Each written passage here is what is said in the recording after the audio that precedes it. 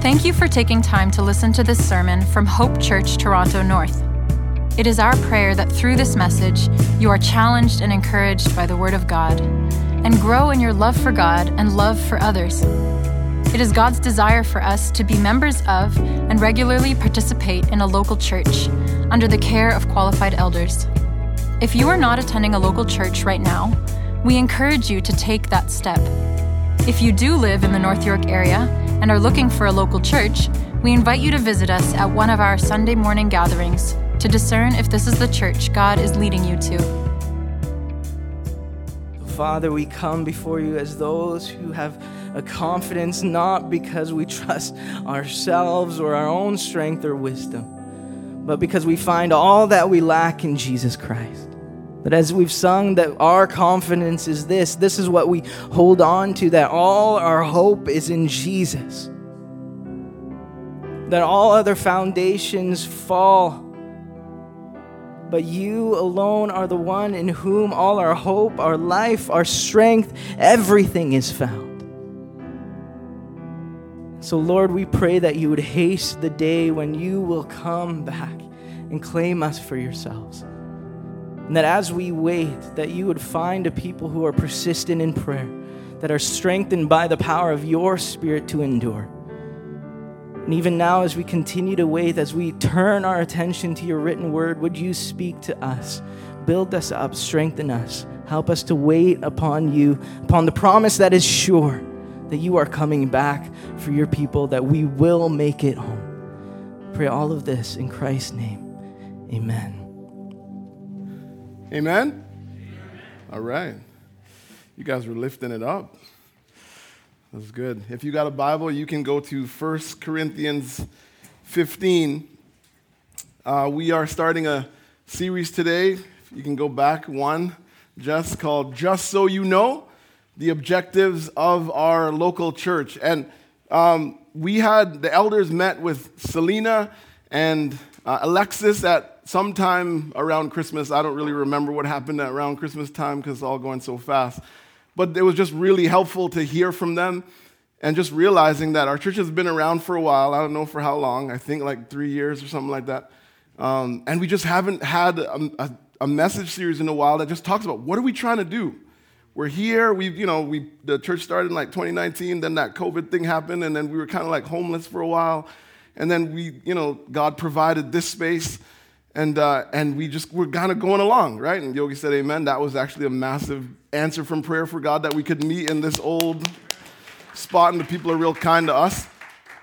But we haven't talked for a long time about what we want to do as a church. So we're going to take like 5 weeks or something like that and just remind ourselves. For some of you, you've heard it before. Some of you are new. You're trying to figure out if this is where you're supposed to be, if this is where God's leading you. We trust God will work that out for you. We want to make sure you know what we're trying to do. All right? So the title of the message is Spread the Message. Spread the message. If you got 1 Corinthians 15, say, I got it. Jaden's here. Now, this is another week where there's a passage I was planning to preach, and I'm preaching a different passage. I had something else in mind, but God had something different in mind. He had something better in mind. How many of you know that sometimes you plan, and God makes you pivot? But here's the thing. Anytime God makes you pivot, and somebody needs to hear this right now, he's got something better in mind. And so you trust the Lord. God has a better text in mind because this text gives us the details of the gospel. This text shows us the power of the gospel. You're going to be reminded of what the gospel has done in your life and what it can do in anyone's life. It shows us also, it motivates us as why we should spread the gospel. If you're ready, say, I'm ready. Ooh, you're talking today. I love it. Verse 1 says, Now I would remind you, brothers, of the gospel I preached to you, which you received, in which you stand, and by which you are being saved, if you hold fast to the word I preached to you, unless you believed in vain. For I delivered to you as of first importance what I also received, that Christ died for our sins in accordance with the Scriptures, that he was buried, that he was raised on the third day in accordance with the Scriptures, and that he appeared to Cephas, that's Peter, then to the 12, then he appeared to more than 500 brothers at one time, most of all of whom are still alive, though some have fallen asleep. Then he appeared to James, and then to all the apostles. Last of all, as to one untimely born, he appeared also to me, for I'm the least of the apostles, unworthy to be called an apostle, because I persecuted the church of God. But by the grace of God, I am what I am, and his grace towards me was not in vain. Somebody say amen. On the contrary, I worked harder than any of them, though it was not I, but the grace of God that is with me. Whether then it was I or they. So we preached, and so you believed. God, we give you thanks for the word. Help us as we open it to hear from you, Lord God. I pray that you would speak in power through me, and that we would be refreshed, we would be renewed, we would be empowered to walk in the gospel, to live a life worthy of it. Now we pray in Jesus' name. Amen. So as a church, we want to spread the message of the gospel. Here's the first reason why. It's what the church did in the past. We want to spread the message because people were doing it from a long time. Verse 1, he says, now I remind you, brothers, of the gospel I preached to you. And he says in verse 3, for I delivered to you as of first importance what I also received, that Christ died. See, Paul was just giving the Corinthians what somebody gave him. He's just like, somebody gave it to me, and I'm turning around and I'm giving it to you. We're talking about giving right now. Somebody gave me, I got 2 gifts not too long ago. One was a gift at Christmas from Jessica, and it was a picture, this picture. If you can see from, if you got your glasses on. This is the first church erected in the city of Toronto. Look at that old building. So what do you think they did there? They put it up to spread the message. And then my friend Hassan gave me this book. It's a biography of a slave who escaped slavery, came to Canada, and you know what the first thing he did? He planted a church in Toronto. And so I'm showing you this to remind you that the gospel spreading has been going on for a long time. And both of these gifts, when I got it from Jessica, was over at the house, she was hanging with the kids, she survived. I realized, it gave me perspective. We're not the only ones. And so many times you hear churches, they get started and they're like, oh, we're doing a new thing. And God's like, yeah, you're doing an old thing. Sure, you might be innovating a little bit and all that, and that stuff is good, but you never want to mess with the message because that message has been going on for a long time. Our church exists because somebody decided to spread the message. You're in the faith because somebody decided to spread the message. And we turn around and we do the same thing. And I'm giving us this point to make it so that we appreciate those who have gone before us. That we're grateful that God has stirred other people to spread the message. And it's a message you can trust. Look at verse 3. For I delivered to you as of first importance what I also received, that Christ died for our sins in accordance with the Scriptures, that he was buried, that he was raised on the third day in accordance with the Scriptures, and that he appeared to Cephas, then to the 12. Then he appeared to more than 500 other brothers at one time, most of whom are still alive, though some have fallen asleep. Then he appeared to James, then to all the apostles. Last of all, as to one untimely born, he appeared also to me. Paul's like, I dropped the gospel on you once, I'm going to drop it on you again. He says, Christ died for our sins, not as an example, as our substitute. We had a problem, God gave his son.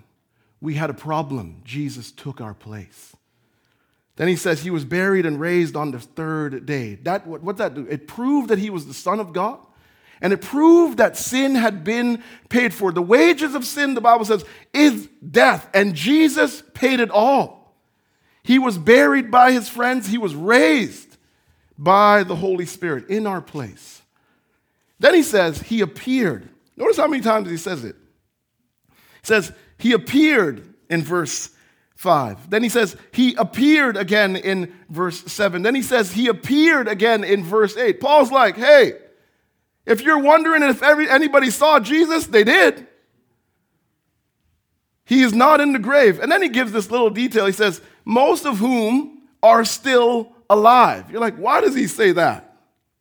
Because he's saying, if you're doubting, see, the reality is there are some people in Corinth who are doubting the resurrection. And Paul says, if you're doubting, go ask them. They're alive. They saw him. And so he says, you go and check. What he's trying to tell them is the resurrection is a fact of history. And here's the thing. Here's where it comes home to us. If you lose the resurrection, you lose everything. You lose look, I'm not making it up. Look down at verse 17. It says, if Christ has not been raised, your faith is futile. All that singing you just did is a waste of time. You rolled out of bed, you got dressed, you came here, you're like, I want a word from God. If Jesus is not alive, you're wasting your time. And you are still in your sins. You have no hope. It says, then those also who have fallen asleep in Christ have perished. The people you love, who you love. Think about that old grandma that followed Jesus. It says if Jesus is not alive, you're not going to see that person. They're perished. It's over. It says, if in Christ we have hoped in this life only, we are of all people most to be pitied. Oh, but here's the good stuff. Right? Sometimes you get bad news, but there's always good news. Look at verse 20. But in fact, contrast, but in fact, Christ has been raised from the dead, the first fruits of those who have fallen asleep. His resurrection guarantees your resurrection. His resurrection guarantees that you're going to see that person who you've lost, who you love, who you want to spend eternity with. You're going to get that. But in fact, Christ has been raised. Here's the thing. That's why spreading the gospel is not a waste of time. Selena wants to travel far to help and encourage people. She is not wasting her time. Flip over if you can flip, verse 58. 1 Corinthians 15 is a long chapter, but there's all kinds of good stuff in it. It says, therefore, my beloved brothers and sisters, be steadfast, immovable, always abounding in the work of the Lord. Why? Knowing that in the Lord your labor is not in vain. The people downstairs sharing the gospel to those young ones, they are not wasting their time. It's not in vain. Your labor will be rewarded. Why? Because you have hope. And he says all of this 2 times is according to the scriptures. Everything happened according to God's plan and God's promises. Isaiah 53 verse 5 says, but he was pierced for our transgressions. He was crushed for our iniquities. Upon him was the chastisement that brought us peace. And with his wounds we are, you say it. Psalm 16, for you will not abandon my soul to Sheol or let your Holy One see corruption. That is ultimately fulfilled in Jesus Christ. He was raised. Matthew 12, verse 40. Just as Jonah was 3 days and 3 nights in the belly of the great fish, so will the Son of Man be 3 days and 3 nights in the heart of the earth. Luke 24. And he said to them, O foolish ones, this is after Jesus is resurrected. He's walking with the disciples. O foolish ones and slow of heart to believe all that the prophets have spoken. Was it not necessary that the Christ should suffer these things and enter into his glory? And beginning with Moses and all the prophets, he interpreted them in all the scriptures, the things concerning himself. Jesus is alive. This is the gospel that the church proclaimed in the past. And it's what saves people's lives. Go back to verse 1 again.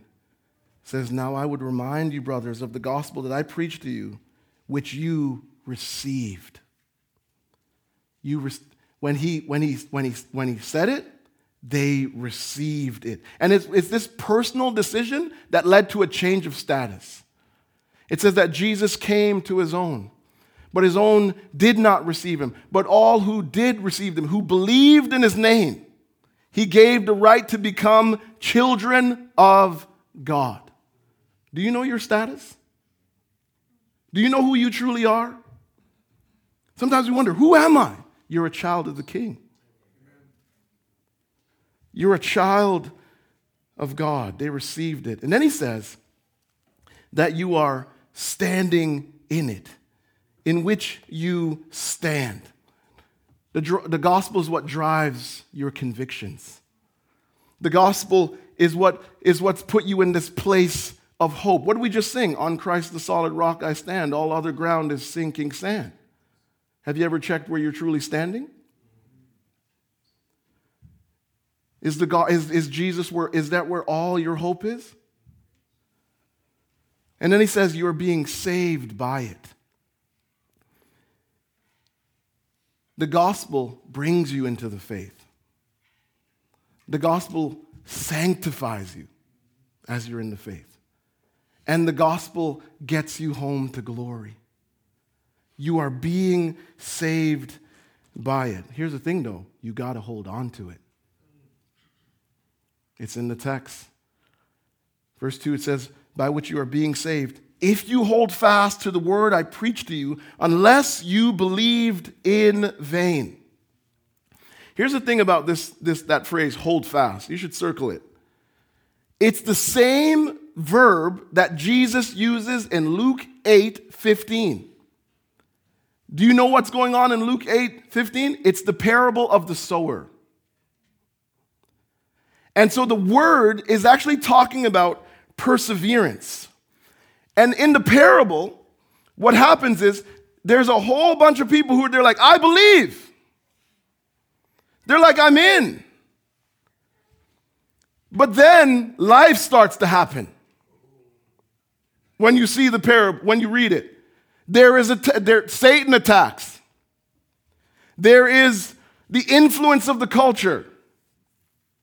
There is the trials of life.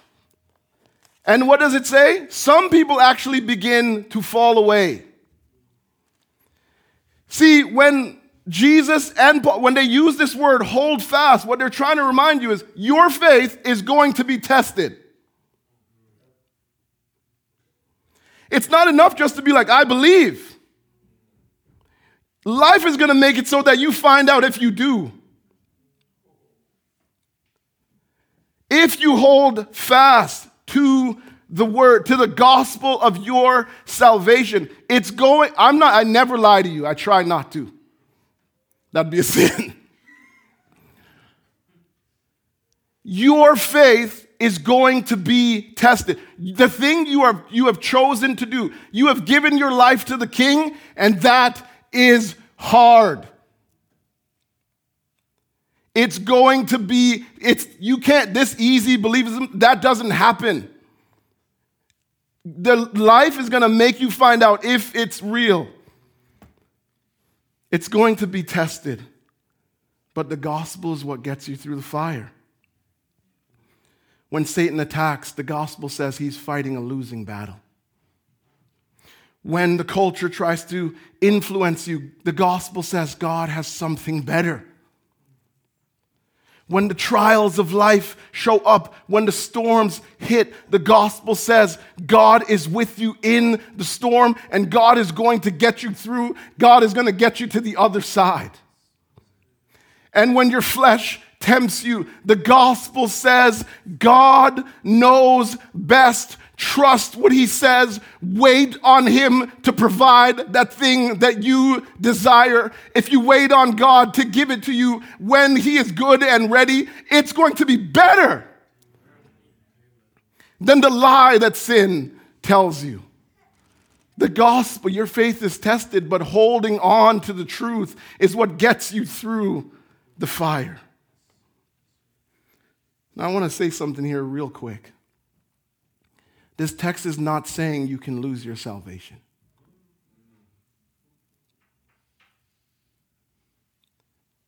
It says, if you hold fast. In John 6, Jesus says, no one can snatch my sheep from my hand. If Jesus has you, he has you. See, when he says, if you hold fast, all Paul is doing is he's being consistent with the parable of the sower. See, We persevere in the faith. We believe that because we're being preserved by Jesus Christ. But here's the thing. We're going to see people come in this flock, haven't we seen? And we're going to see people drift from the flock. You exist long enough, people come in and they drift out. And they drift for all kinds of reasons. Sometimes people drift because they don't believe. Sometimes people drift because they're discouraged with the church. They're hurt, offended. Sometimes people drift because they're disappointed with God. Somebody told them, hey, you come to Jesus, you're going to get everything you want. And they come to Jesus and they're like, I don't have everything I want, because that's not what's promised. They're going to drift because they're deceived by the culture. Sometimes people drift because of the desires of the flesh. Here's the thing, though. When it happens, when you see it, don't judge them. Go love them. Go listen to them and do everything you can by the power of the Spirit to help them. Bring them back in if you can. James 5, it says, my brothers, if anyone among you wanders from the truth, this is verse 19 in James 5, and someone brings him back, let him know that whoever brings back a sinner from his wandering will save his soul from death, spiritual death, separation from God for all eternity, and will cover a multitude of sins. The person will repent and be forgiven. We don't judge, we go help.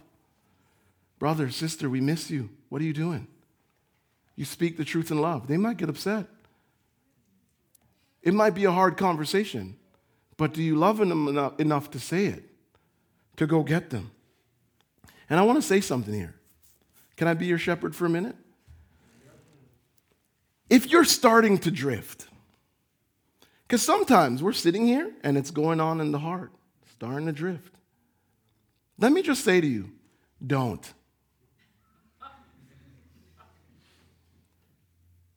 Listen to the Spirit of God, because the road back is hard. If you feel like you're just starting to come back in, keep coming. And ask God to help, to move the people in the church to help you be wise going forward. If you're all the way back, you're like, I drifted, but I'm all the way back. Well, here's the thing. Give thanks to Jesus Christ for holding you. Praise God that you have a shepherd that will lead you through the deepest valleys to get you home. And be honest with other believers about what went on and how they can help you now. The gospel is what saves lives. Here's this last one. Then we're going to go home. Well, we're going to sing and then we're going to go home. It's what changed. No, don't come yet, Sanjay. I got you, bro. Yeah. He knows I love when he's doing. Anyway, this last one. It's what changes our story. We spread the message because it's what changes our story. Look at verse 9. It says, for I am the least of the apostles, unworthy to be called an apostle, because I persecuted the church of God.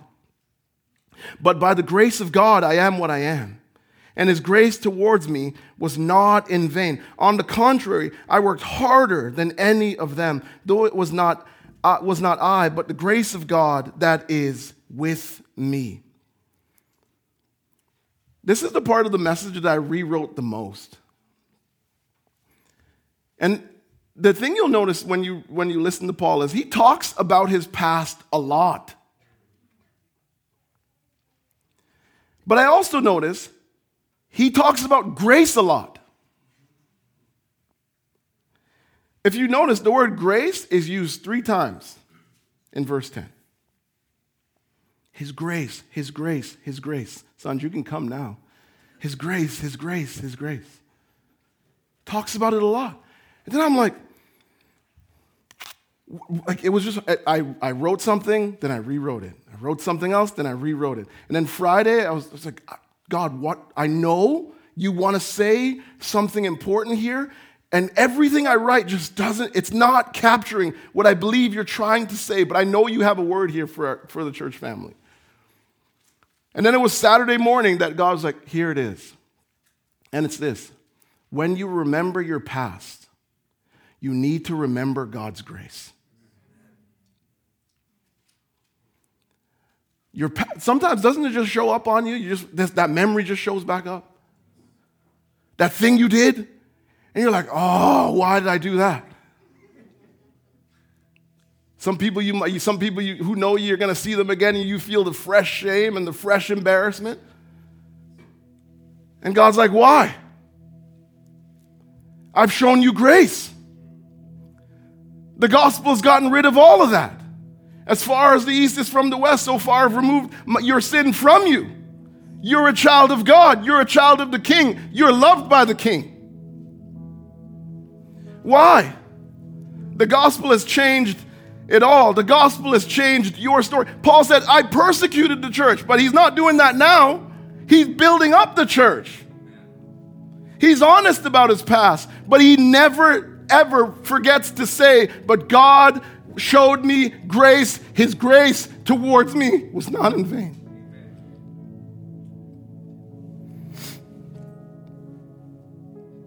So when you remember your past, you look at it and you say, that's not me anymore. When you remember your past, or when you feel that pull to that old habit, when you feel like going back to that vomit again, like the word says, when you feel that pull, you say, God, by the power of the Spirit, would you help me to realize I'm not that person anymore, and I'm not going there anymore.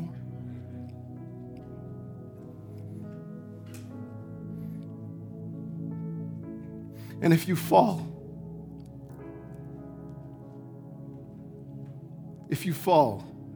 because it will happen, you ask God, help you get up. You go where grace is found. You go to the throne of grace. You go to the King who loves you. You go to the King who's for you. You go to the Father who says, come on home.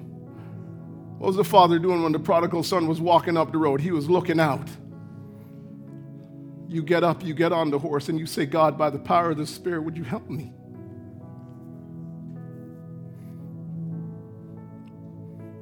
And you're like, why is he emotional? Because I've seen some of you fall. I've seen myself fall, and I want us to get up. I want us to keep going. Because what God has done in your life is true. What God is doing in you is powerful. And as you get up, God will use you. One, to reflect the gospel beautifully. That, yeah, we fall. Because we're imperfect, but I got a perfect King. I got a perfect Savior who died in my place.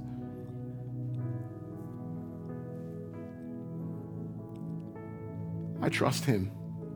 I want you to trust him. We spread the message because of what it can do, because of what it's done in us and what it can do in others. Let's pray. Stand with me as I pray.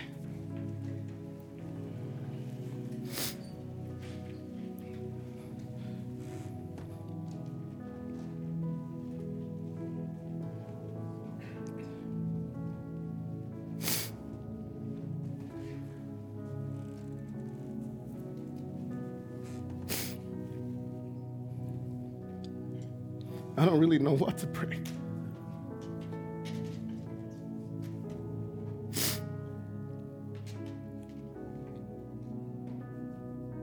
So just say, thank God. Say it with me. Say, thank God. Thank you for the gospel.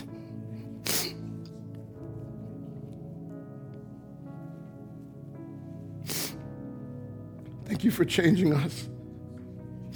Come on, thank you for changing us. Thank you for working in us. Thank you that you are sanctifying us every day. Thank you for carrying us. Help us to walk in the truth. We pray in Jesus' name. Amen.